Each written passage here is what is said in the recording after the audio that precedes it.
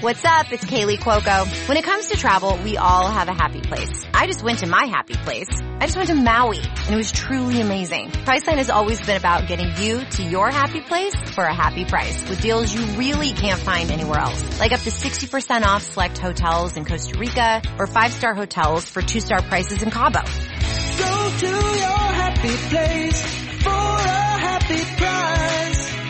Go to your happy price, Priceline. What's up, y'all? It's Drewski, and I've teamed up with Mountain Dew to produce a hilarious new basketball podcast called The Dew Zone with Drewski. Learn the backstories of your favorite ballers and celebrities like Jamal Murray. Did you have like a favorite team? Was it the Raptors at the time or no? Was the Raptors even started around that time? Come on, bro. I ain't that old, fam. You talking like I was 50. Taylor Rooks, Asia Wilson, and many more. You won't want to miss this. Listen to The Dew Zone with Drewski on Apple Podcasts, Spotify, and wherever you listen to podcasts.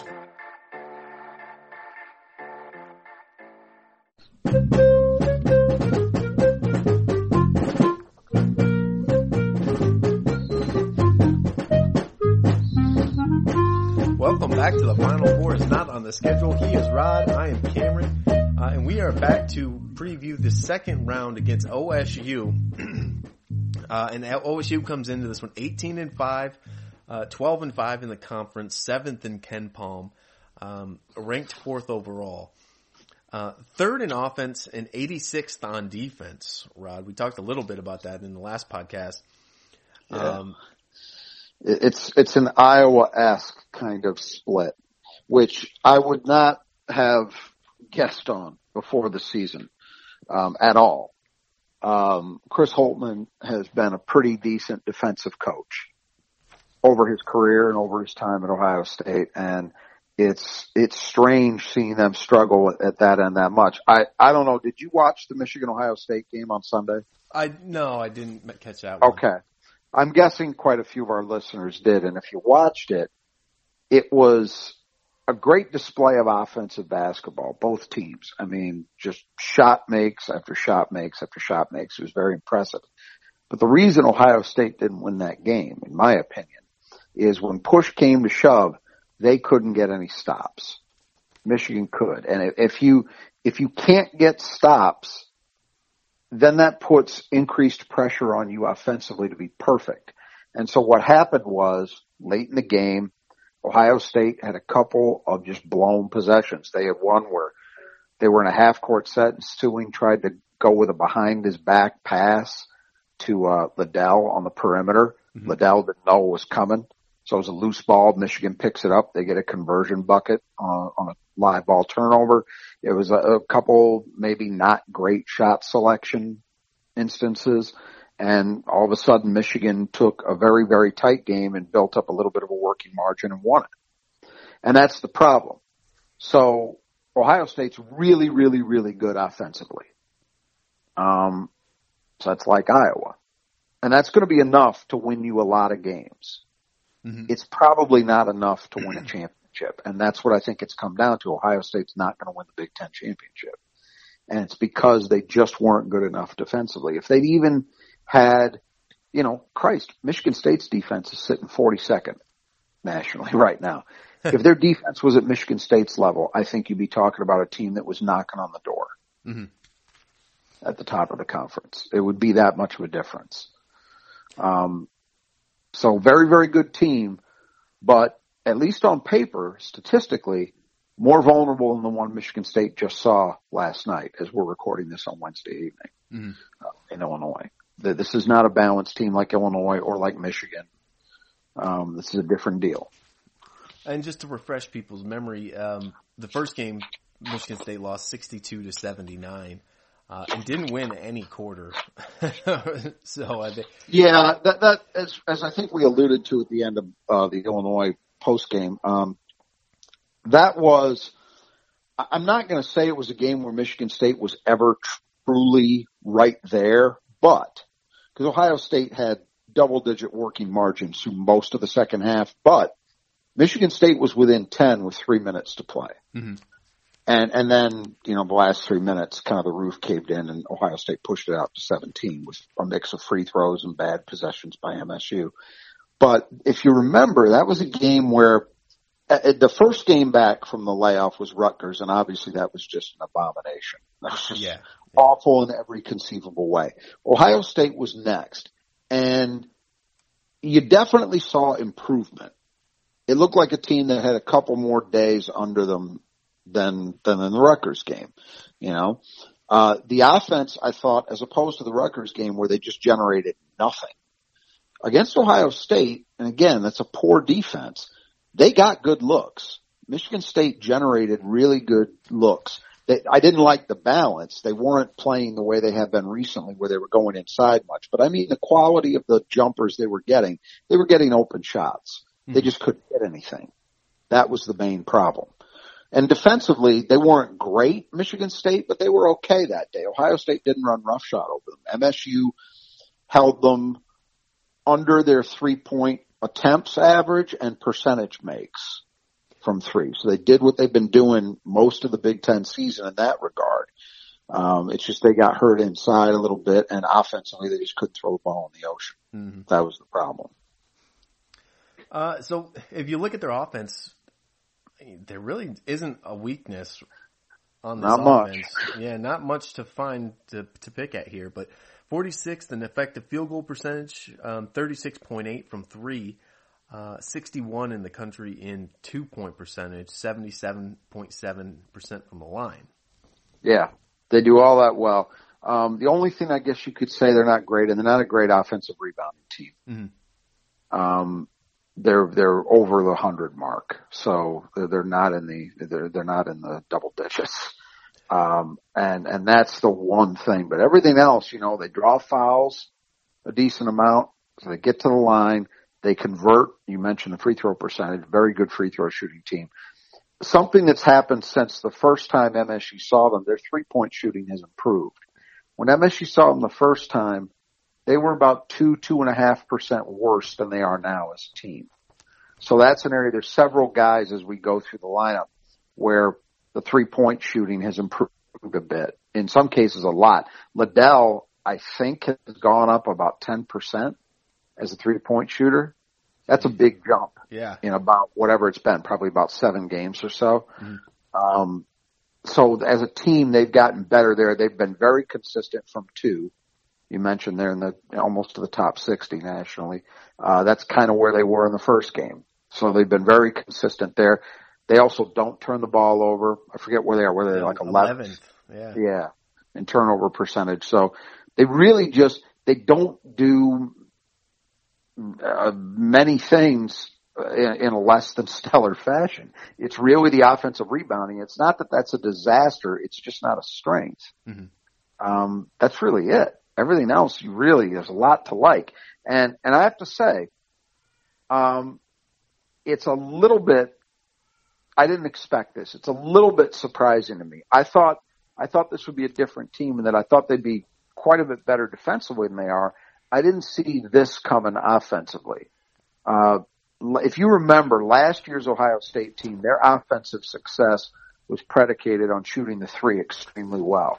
But they lost some guys. They lost both of the Wesson brothers who were outstanding 3-point shooters. So I think they were both plus 40% last year. So those were big losses. And I just didn't think that they were going to necessarily replicate that. Well, they've done that and then some. Mm-hmm. And just everything's gotten better. On defense, though, there's been quite a bit of slippage. You're looking at what last year they finished out the year 19th in the country in defense. Right. This year they're 86. Yeah, it's weird. This is not a Fran McCaffrey deal where it's like built in the DNA of the program. They're just always going to be variances of shitty on defense because he doesn't coach it, doesn't value it apparently. This is weird because Chris Holtmann does value defense and his defensive principles are not that far apart from what Tom Izzo values. Now they don't go about it exactly the same way, but there's a lot of similarities. They're not he's not a coach that, looks to pressure or tries to force a lot of turnovers or anything like that. It's sound position-based defense. They want you to have to use a lot of the clock and then they want you to end up in a shot you don't want to take. That's the name of the game. And traditionally, he's been very good at getting guys to play that well. For whatever reason, this group is really struggling. And as I say, that cost them the game against Michigan. You had two offenses that were just clicking, and it was going to come down to who's going to get a stop or who will make mistakes. And man, it's asking a lot. If you saw that game, it was just I saw people compare it to a heavyweight fight. That was not the right comparison. The Michigan State-Ohio State games, when Thad Matta was there, those were heavyweight fights. Those were physical wars. This was not that. What this was were teams trading shot making. And it was impressive. But when it just goes back and forth like that, then the pressure is constantly on you to not make a mistake. And if you do make a mistake offensively, boy, you really want to rely on having a defense that you think can just grind out a stop or two, right? Ohio State just couldn't do it when the chips were down. Michigan could. That was the difference. Yeah, so they're 115 overall in effective field goal percentage, 205 against threes, 85 against twos, and they don't block a ton of shots, 121st in block percentage. No, it's really, Liddell is an okay shot blocker, and that's kind of it. And then not great defensive rebounding either, 123. Yeah, it's just just as we say on offense, we say there's pretty much nothing they don't do well. On defense, there's pretty much nothing they do great. It's mediocre or worse in just about every category. And, at this point of the season, there's not a lot of indication to think that there's a change coming. A team like Michigan State, with all the disruptions they've had and, some changes in the way minutes are being allocated of late and all that, you can look at and say, all right, there's still some potential that what Michigan State has been is maybe not what they're going to be over the last couple weeks. With Ohio State, I don't think that's the case. They've had a pretty steady, uninterrupted season, and I think we know what they are. So I don't anticipate that there's going to be some great turnaround defensively. I think they're going to have to try to win games by out-executing people on offense. That's really what they are. Mm-hmm. And they'll do that against a lot of people. That will be very, very successful. So we look at the starters. I guess the one note we should make is that Kyle Young's not expected to start or play in this game. Right. Concussion. Yeah. That's a big loss. Mm-hmm. I don't know that. I'm thinking that must have happened in practice, because the one thing we should mention, MSU has the kind of turnaround that it's a turnaround like they used to have in the old days. When I first started paying attention to Big Ten basketball back in the Stone Age, the way it worked typically was you had games on Thursday and Saturday. So there would be a one-day turnaround between games. That has gone by the boards long ago. And I can't think of an instance before this year, in the last 30 years probably at least, and I might even be conservative with that MSU has played two Big Ten games with just one day between them. Well, that's what they're facing now. Ohio State has not played since that Michigan game on Sunday. Mm-hmm. So Ohio State's had the benefit of a few more days of rest. In Michigan State's case, I don't think this is a problem. They're in survival mode.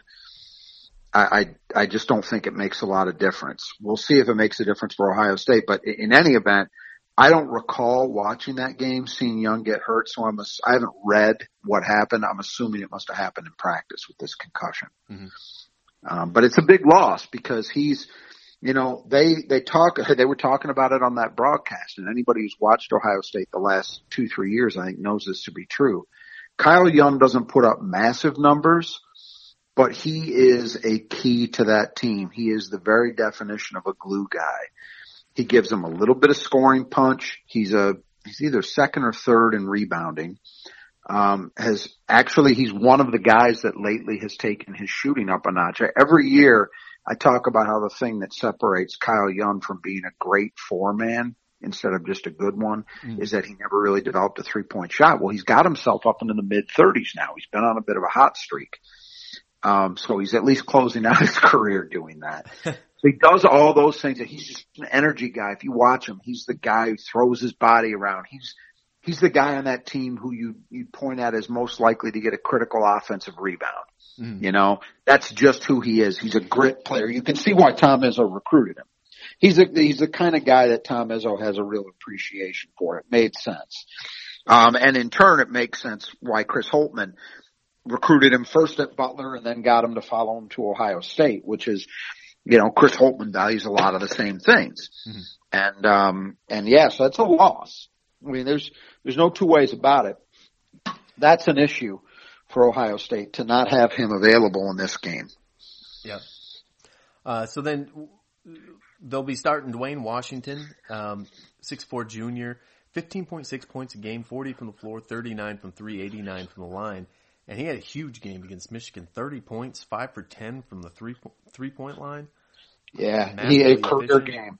Yeah. Career game. And you know, he's a guy we've talked about here. I know I've talked about him on the Spartan Mag board for many years. I always tell this story that Dwayne Washington is probably the guy, at least that I'm aware of, who took the most unofficial visits to Michigan State without getting an offer of a guy that was in that range. Yeah. I mean, there may be local high school kids who have families have season tickets, but you get what I mean.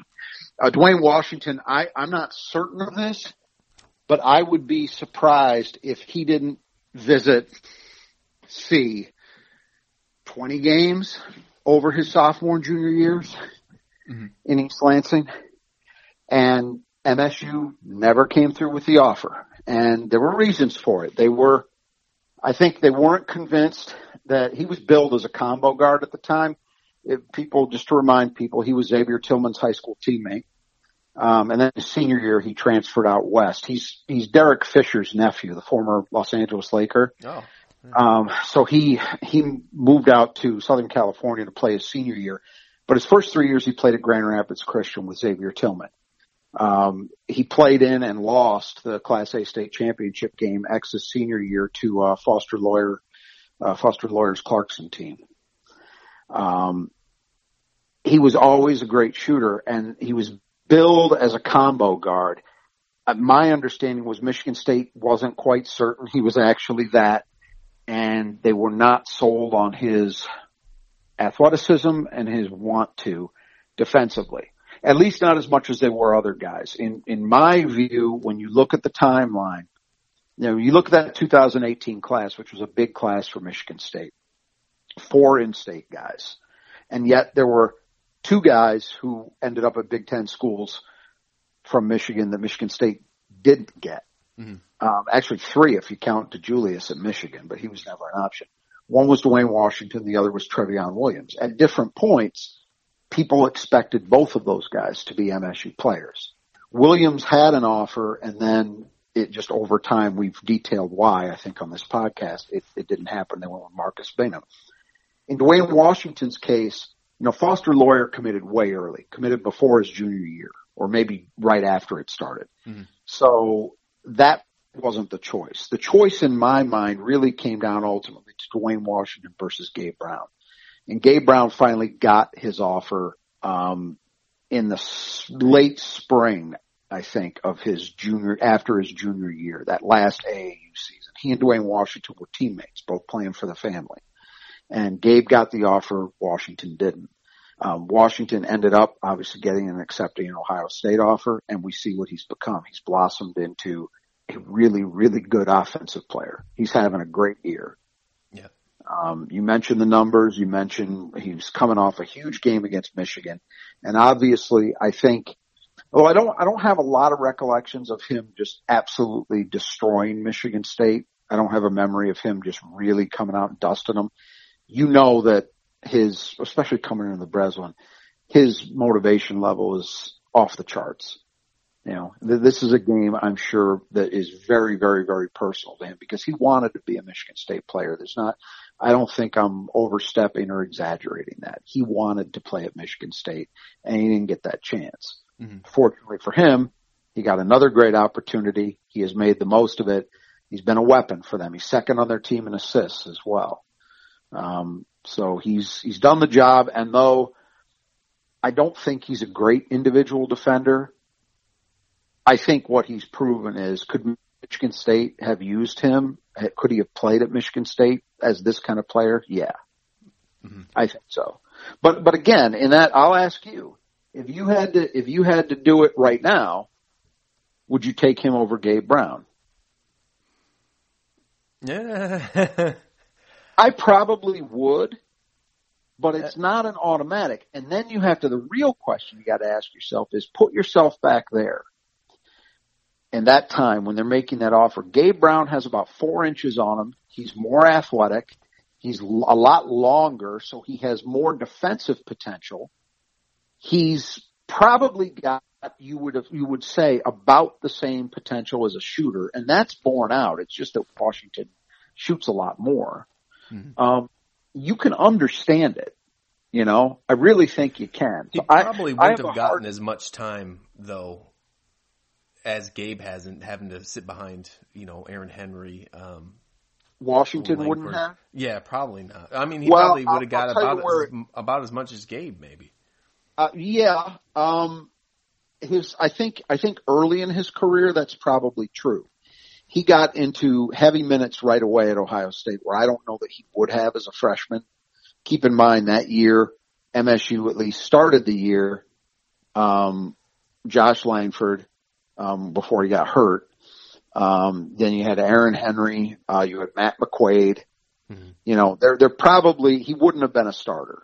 He would have been a reserve. I don't think he would have started. There's no way he would have started had Aaron Henry as freshman. Aaron Henry would have played more because Aaron Henry was better defensively. But I think you look at now and you say, wow, well, okay, he might not be a pure point guard, but could Michigan State have used it? Yeah, absolutely. I have a hard time calling it a miss, knowing what I know about what the decision came down to. You know, people want to say, oh, they could have had Kithier. Well, no, that's not. First of all, Kithier committed way before Washington was ever at the precipice of an offer. And secondly, it's not positionally the same thing. Same thing with Lawyer. Yeah. Lawyer didn't take a scholarship that could have gone to Dwayne Washington. Not really. It was here Gabe Brown. And I can look back at the time the decision was made and see exactly why Michigan State made it and not really have a problem with it. And, you know, look, has Washington had a more productive career than Gabe? Yes. But the final chapter hasn't been written yet on Gabe. And I think we're not talking about, you know, the difference between Trevion Williams' career and Marcus Bingham's. It's a little different equation than that. But anyway, Dwayne Washington is a big, big guy on the Michigan State scouting report for sure. Yeah. And then another one on the wing, Justin Arns, 6'5", junior, 6.9 points a game in about 18 minutes, 46 from the floor, still shooting hot, 46 from 3, 70 from the line. And he takes he's down from, he was at 50% in the first meeting, so he's down slightly, but having a great year shooting the ball. What is it, like 110 out of 113 field goal attempts? Yeah, 107 out of 110. Yeah, 107 out of 110. I knew it was 3. Yeah, that's just so. There's the story. I mean, Justin Arns is not going to do anything else except pull threes. But he's had kind of an up and down career at Ohio State, but this year, his first 2 seasons, he had that one game his freshman year where he went crazy and scored like 29 or something just out of the blue. And then kind of reverted to not playing a lot. And last year, he didn't get a ton of minutes. I think when we talked about him in the preseason, I think this is what we had said was they've got a bunch of guys now at that spot. And if Justin Arns is going to carve out a more consistent role for himself, it's as a shooter, and they could use shooting, but can he do the other things well enough to stay on the floor? Well, I'm still not sure how good a defender he is, and he doesn't really do a whole lot else, but man, he shoots threes. And on this team, the way they're playing, obviously the way they're built, their personnel this year, they've got to out-execute you on offense. And so when you've got a guy that can shoot nearly 50% from 3, you're going to have minutes for him. That's how it's unfolded. Yeah. And then we'll probably see C.J. Walker, I would assume, in the starting lineup. If you think maybe they're going to move Justice Suing to the 4. I think that's what happens. Kyle Young, yeah. Because Walker's still, even since he's been moved out of the starting lineup, he's still averaging almost 30 minutes a game. And I just think, especially with Michigan State going smaller these days, I would think Holtman's going to look at it and say, well, okay, we won't get punished if we go small. Mm-hmm. And the thing is, with Washington and with Orange, you've got 6'4" and 6'6" at the other 2 guard spots. So you could afford to play it's not like you're stuck with 2 6-foot guys, And so Walker's 9.1 points a game, 36 from the floor, 27 from 3, 96 from the line. And he leads them with 80 assists at a 2-to-1 ratio. Yeah, he's been playing better of late. I felt like that heading into that first Michigan State game, his shooting numbers were really bad. They're still not spectacular, but they've gotten better since that game. And if you remember, he really hurt MSU. He really hurt MSU, as I recall, and I haven't looked at the stats to refresh my memory, but just my recollection.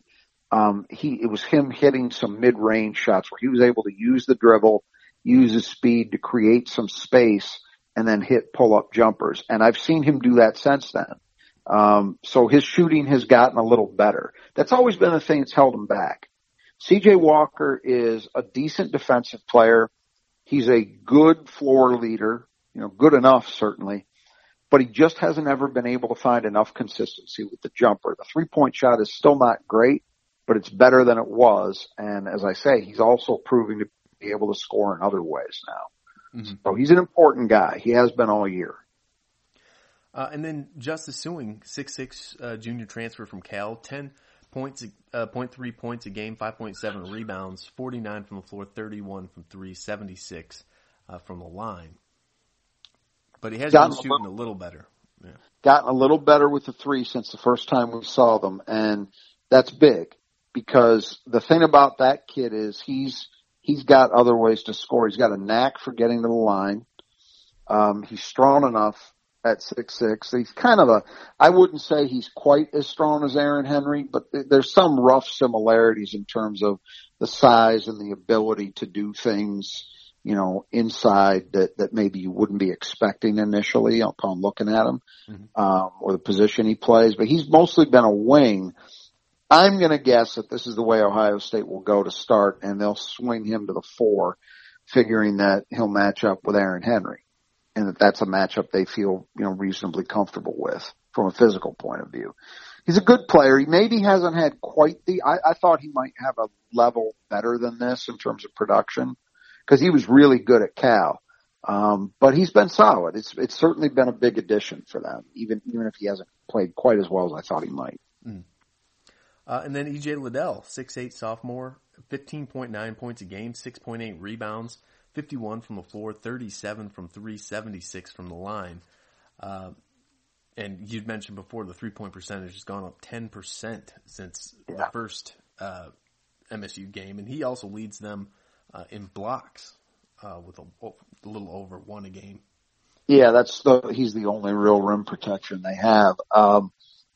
He's right now, those numbers are really good. They're not as overwhelming as some other guys. Like if you compare his numbers to Trevion Williams or Trace Jackson Davis, or Coburn. So forget Garza. Those other guys are a little more impressive than Liddell in the numbers, but I'm telling you, it looks to me like Liddell's heading for a first-team All-Big Ten choice, and I wouldn't argue with it. He has been, the last month or so, Ohio State, I believe, was on a 7-game winning streak before they lost that Michigan game. It's like 7 or 8.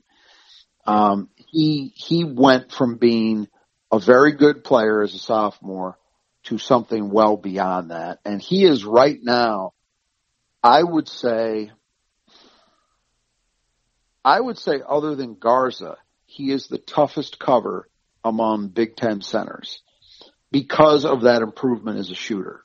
Mm-hmm. He's now added this 3-point shot like out of nowhere. That was just a development I didn't see coming. In fact, I remember us talking about it in the preseason, and I had said Caleb Wesson was really good for them last year, but I think they can be better with E.J. Liddell in every area except 3-point shooting.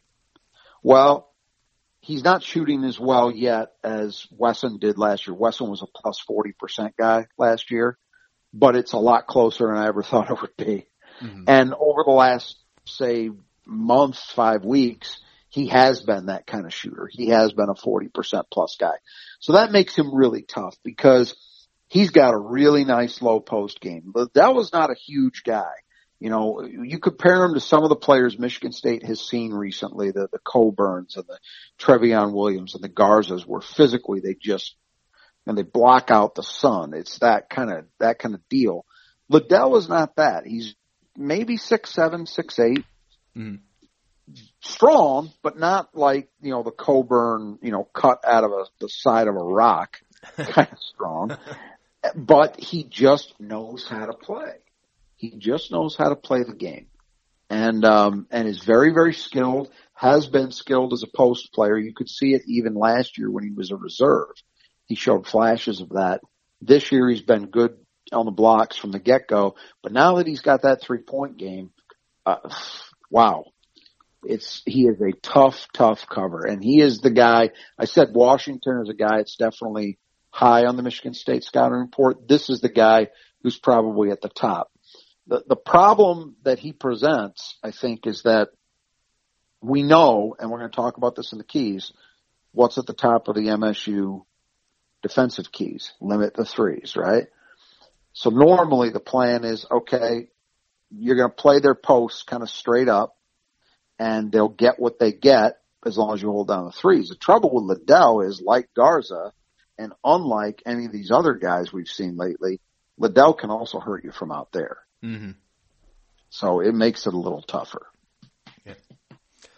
MSU's 5 men are going to have to be really sharp in terms of that, because he's a weapon from out there now that he was not on the scouting report in the first game. Mm. That's changed. You've got to account for him now. You can't just let him shoot open threes. And that's hard on 5 men. You know, you think about Matty Sissoko and Marcus Bingham having to chase a guy on the arc. That's a tall order. Yeah. And then off the bench, Zed Key may see some more minutes than he's been getting with Kyle Young out. He's only 13 minutes a game. 6'9" freshman, 5.8 points a game, 3.7 rebounds, 63% from the floor, 60% at the line. But been pretty inconsistent playing time lately. Yeah, I don't know that I think that he'll see a lot more than that. Only because I don't think they like playing he and Liddell together very much. Mm-hmm. When I've watched them, it's been he's in getting Liddell a blow for the most part. Okay. Yeah.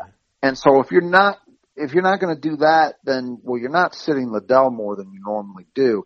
Plus, I don't know about his conditioning.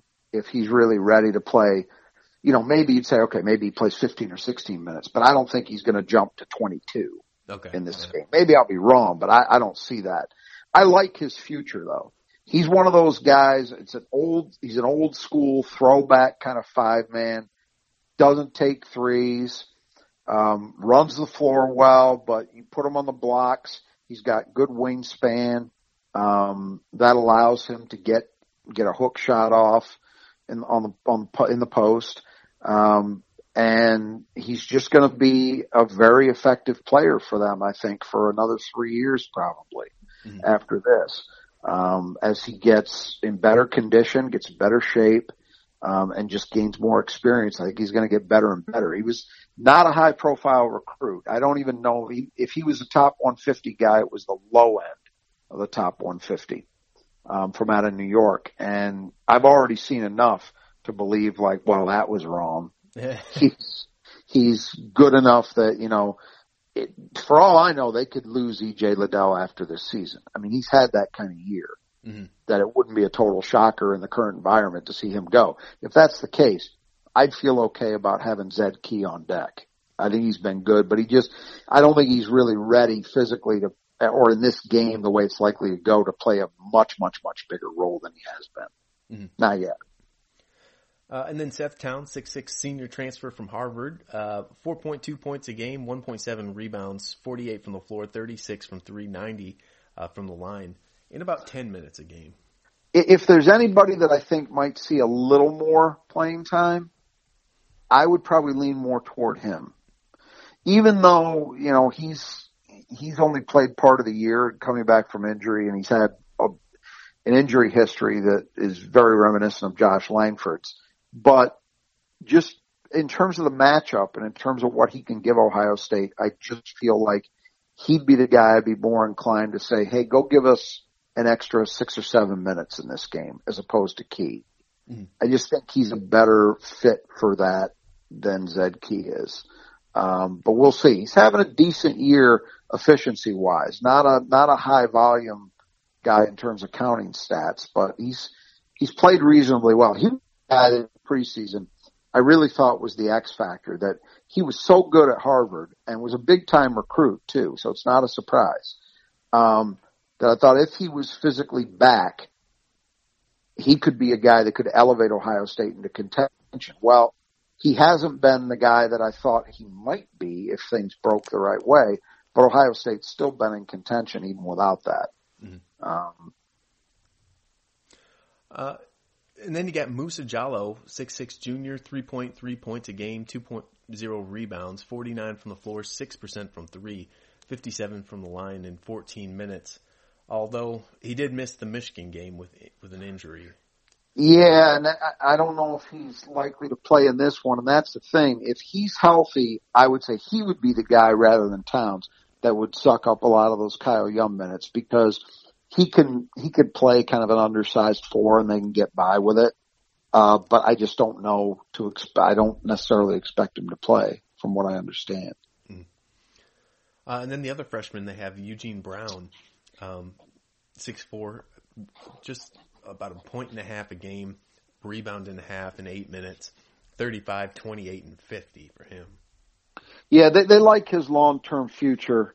They think he can be a better shooter than he's shown thus far. They like him athletically. They think he'd be a good defender. Right now, he's a guy that whenever I watch him, they seem to bring him in at the end of the first half. He usually just seems to always get a turn. Mm-hmm. So to me, his role has largely been just eat up some minutes so guys can get a blow and or avoid serious foul trouble. That's kind of where he's been at, but they think he's got a future. And then Michi Johnson, the 6'1" freshman who reclassified up in January. He's getting 6 minutes a game, 1.7 points a game, 47 and 60, shooting, and only 0 for 2 from the line. Yeah, limited minutes, but important minutes, as Jimmy Sotos, who was going to be the backup, has had some injury problems. And the one thing Johnson's done is in limited attempts, he shot the ball well. He's 6 for 10 on the year from three. So that's given him a little bit of a spark. They don't ask a lot of him. It's just basically like one quick turn in each half. Between Walker and, Dwayne Washington, I think they feel like they've had that position covered well enough.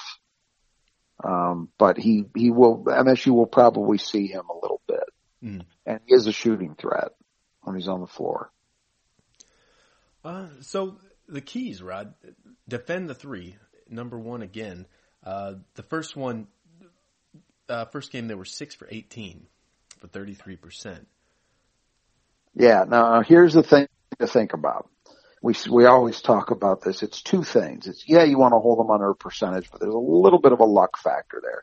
So the number you start with is, are you holding them under the number of attempts they average? Ohio State averages about 23 triple tries a game. So in the first game, MSU, they only took 18. So that would be a positive. And then they also held them a little bit under their percentage. I think at that point in the season, they were like 34.5% as a team, and MSU held them to 33. So it was a little bit under. They're shooting better now than they were, and they're taking a few more than they were at that time. So it's even more important. I am to the point that I have unshakable faith in this fact. If Michigan State can do the job in this area defensively, they can compete with anybody in the league. So that includes Ohio State. That doesn't mean that it's enough for them to win a game, but they can compete with anybody if they do that. They will be in the game. They won't be run out of the gym the way they have been 3 or 4 times this year. So that to me is where the starting point for everything is. Do that first. And they've been very, very consistent with it. You know, the one time they weren't, you have the Iowa game. Other than that, they've been in these games and it's followed that they've executed that part of the game plan defensively.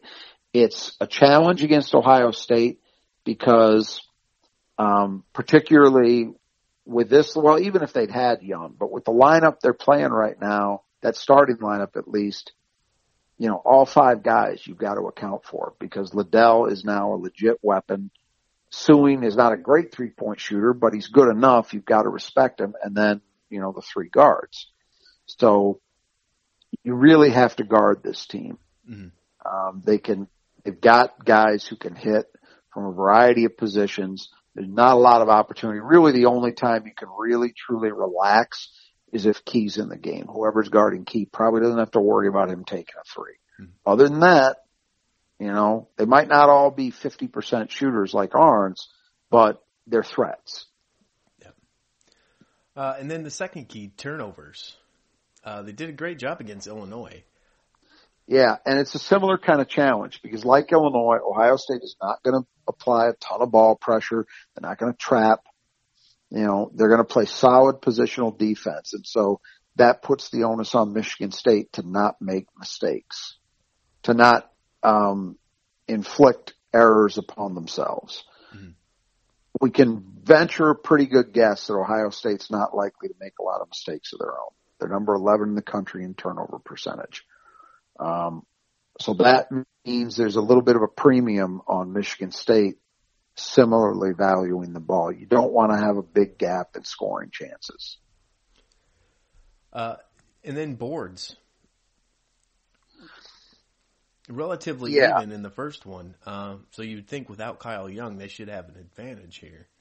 There's that, and then statistically, they're both around the same place in defensive rebounding. Neither one is great.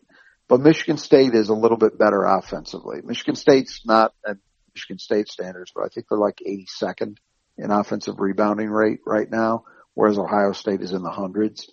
So if MSU can even, the ideal realistic goal to me is Ohio State ends up with a little margin in turnovers, maybe like 11-8, something like that.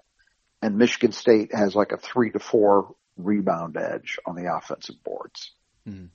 If they did that, you'd take it because at least it's even, relatively speaking, in terms of scoring attempts.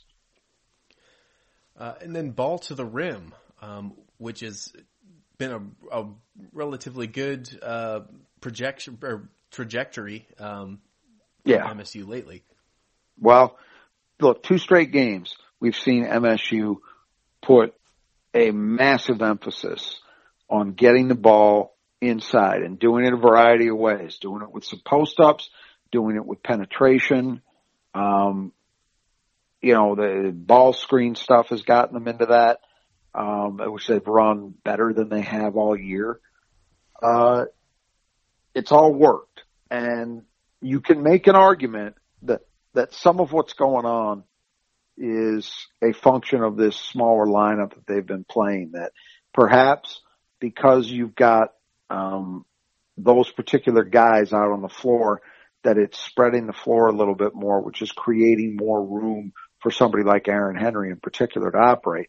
There may be some truth to that. I guess my counter is, I know defenses have had to respect Joey Hauser on the arc, who was playing the 4 a lot in the more conventional lineups. And, you know, Joey Hauser's a 3-point shooter too, and teams were certainly guarding him. So I don't think it's quite that simple. I would say it's down more to 2 things than just the lineup. I'll give the lineup a little bit of credit, but I think Aaron Henry has clearly elevated his entire game, and that doesn't just mean, you know, his shooting touch. It's the judgment, it's the decisions. he's not forcing things that aren't there. He's instead kind of surveying and taking what he's given. Mm-hmm. And that is a maturity thing. That's a growth thing that's happened, I think. And then the second thing is, in the last 2 games, Michigan State has had a very different Rocket Watts than they've had, since December. Yeah. That's a big, big, big deal. And if they get both of those things the rest of the way, and they keep this emphasis going on getting balls into the lane for scoring chances, hey, they can do real damage. We've seen it. We've seen them do it against a decent, solid defensive team in Indiana and against a very, very good defensive team in Illinois. Mm-hmm. So that carries weight with me. I don't think it's flukish, but it has to continue.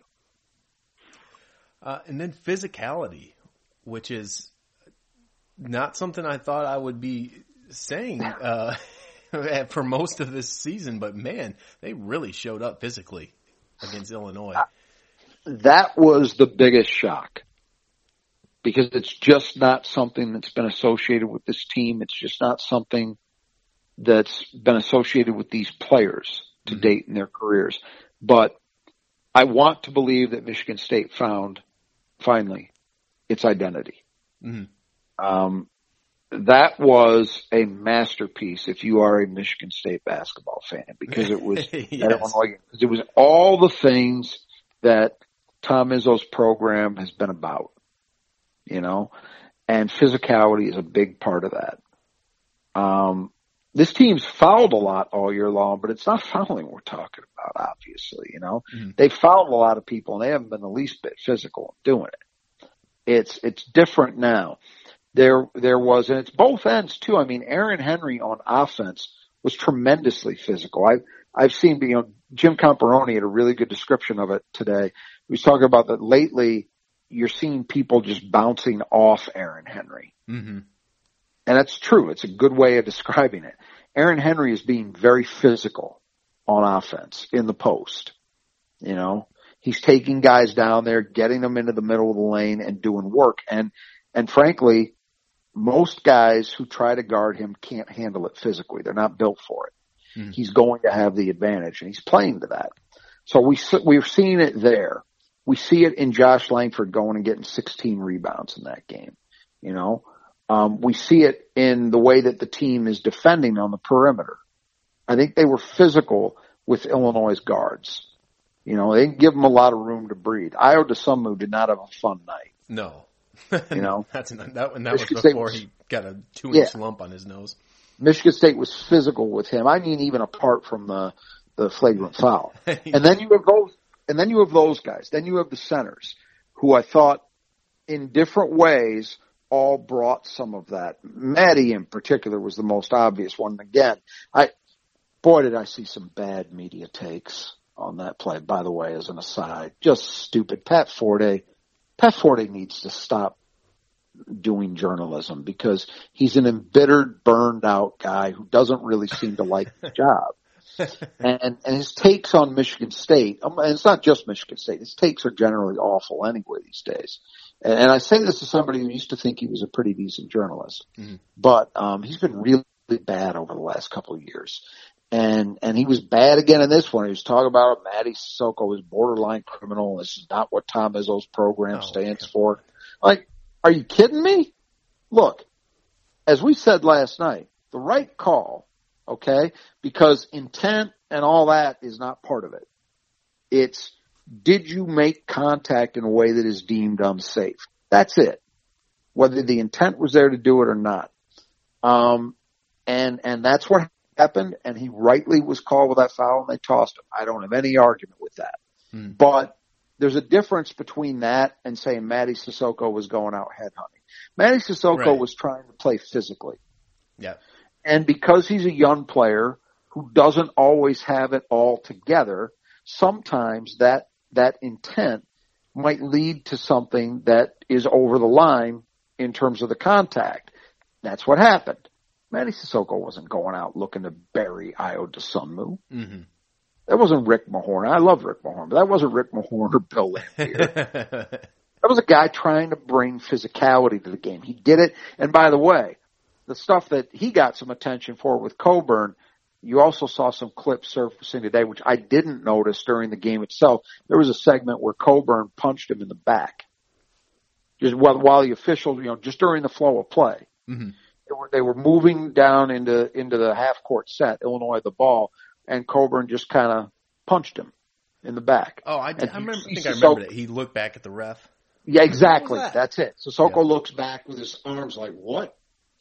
So let's not pretend it went one way. But regardless, that's what Michigan State needs to bring. Now, this Ohio State team is not, I don't think it's on the same level of physics. It's certainly not a peak Mata team physically. Those teams were physical with a capital P. The Sullinger group and all those guys. Those were, I was talking about earlier, those were wars, those games against Michigan State. Mm. Holtman has had physical teams. If you think about that first team he had with Bates Diop and Jayshawn Tate, that group got after you. They were physical, right? And even the last couple of years, at times they could bring a physicality to it. This team I don't think is quite that, but they're still physical. They were the more physical team in Columbus, for sure. So once again, I think that's going to be called upon for Michigan State. They need to that needs to become a calling card, the way that they played against Illinois. That needs to become the identity of this group for the rest, however many games they've got to play this year, however it shakes out. They need to bring that kind of physicality to the table, in my opinion. And if they do that, I think we're going to like the results. Win, lose, or draw, I think you're going to feel like that was a Michigan State basketball team. That was a Tom Izzo basketball team that I'm watching. Mm-hmm. And I think that's been what's been so disconcerting about this for much of this year is, yes, they've lost blowouts, and that's all obviously horrible. But it's also that it just didn't look at all like what you've been used to for 25 years. Yeah. Right? Well, Tuesday night, that looked familiar to me. Yeah, that definitely did. Yep. Yeah, that's encouraging for sure. Yeah, it is, because for this year and hopefully for them to take it, in the next season. Because here's the thing: the last two teams, the Cassius Winston teams, were really, really good teams, obviously, and they did some things extremely well. But I don't think those teams were as physical as most teams under Tom Izzo have typically been. I think they won in different ways. They had some physicality, sure. Any team with Xavier Tillman's going to have some of that. But I don't think those teams typically play. So it's something that maybe has kind of slipped away in the program a little bit in recent years. But, man, if this group, if nothing else comes from this season, then that element of things, the importance of it, and the desire on the part of the players to bring that game in, game out, if that's the only thing that comes out of the end of this season, it's worth it. If they can sustain that going into next year. Because that's program type stuff. Remember we were talking, I think we've talked about it in previous episodes, how to me the biggest thing was whatever happens the rest of the way, get to the off season. And job one is going to be, you need to reestablish some elements of this program's culture. Mm-hmm. Well, that's at the top of the list. Yeah. You were calling for it too. I remember we had that discussion, right? Yeah. So this is something that's popped up on occasion. To actually see it happen where you didn't expect it, man, if they can sustain it, that's a big plus. Mm-hmm. Yeah, because that's something that's hard to switch on. Right. That's what's so surprising about it. It's not like it was the shooting where all of a sudden the shooting clicks in and you're like, okay. Right. But that's a mental thing. Absolutely. It's a mindset. And then everyone has to do it at the same time. That's what's that's really right. neat about it. It's not going to be successful if it's one guy or two guys. Mm-hmm. It needs to be, and it can be expressed in different ways, as we were talking about. I thought Michigan State's guards played physically in that game. They weren't doing it the same way that Matty Sissoko or Marcus Bingham were, but they brought that physical, or Aaron Henry even, but guys like Josh Langford, Rocket Watts, they brought a physical, even AJ Hoggard in limited ways, brought a physical presence to the table. So if it's a group-wide thing and it then becomes part of the team's culture again, it's a program element, hey, I know what that produces at Michigan State. That produces good things. Mm-hmm. All right. Well, this one's ESPN tomorrow, 9:00. Number 4 ranked Ohio State. Any final thoughts heading into this one? This would be another quad 1 win if they could get it. Well, look, I will admit that I did not see this coming for 2 reasons. One, it was an incredibly difficult gauntlet that Michigan State had in front of them, where every single team down the stretch, these last 7 games, if you go back to Indiana, were teams that at that point were projected to be tournament teams, because even Maryland is now. Mm-hmm. So no easy touches. And then the fact that you're dealing with the schedule crunch, that means you can't get any time. You can't get any time. I've said that a lot, and I do believe that. Mm-hmm. That's a huge problem. But you also can't deny what's going on. Michigan State has played definitely the 2 best consecutive games. You could argue that maybe the Duke game or the Rutgers game were better than the IU win, but it's debatable. Mm. The IU game being on the road probably gives it an edge over the Rutgers win, so that's IU or Duke. But clearly last night's game against Illinois is the best game they've played all year. That's beyond a doubt. Yeah. So they've strung this back to back. And now they've given themselves an opportunity. And that's all you could ask for given where they were. So they have an opportunity. This is a huge game, clearly. You get another win over a top 5-ish team, that has implications. Mm-hmm. Because then you set yourself up and you say, okay, you got 4 to play. If you split them, if you get Ohio State and you split those last 4 in any combination, I believe, you've put yourself in the conversation. I'm not saying you definitively put yourself in the field. I would probably think they'd get there, and they would probably lock it if they got 1 Big Ten tournament win. Mm-hmm. But you clearly would put yourself in the conversation for a bid, no question. Yeah. So there's an opportunity. You don't have to get this one, but you'd love to for 2 reasons. One, it gives you a greater margin for error in these last 4. But more importantly, I think it would show evidence of continued momentum, because you're going to have to play well to win this game. You're going to have to play well to beat Ohio State. Mm-hmm. This Michigan State team does not beat this Ohio State team with a C+, B- effort. I don't think so. No, probably not. So it would de facto be they had to play well. Mm-hmm. They played a good game. That's the big thing, is that the momentum is there. They're improving. Again, I did not see it coming just because I didn't see how they could do the things that Michigan State traditionally does that result in improvement. But we're starting to see some signs of it happening. Mm-hmm. So, yeah, big game. That's all you can ask for right now, is that you got Michigan State in a game that means something. Yeah. All right. Well, we'll talk to you after the game tomorrow. Until then, the Final Four is not on the schedule.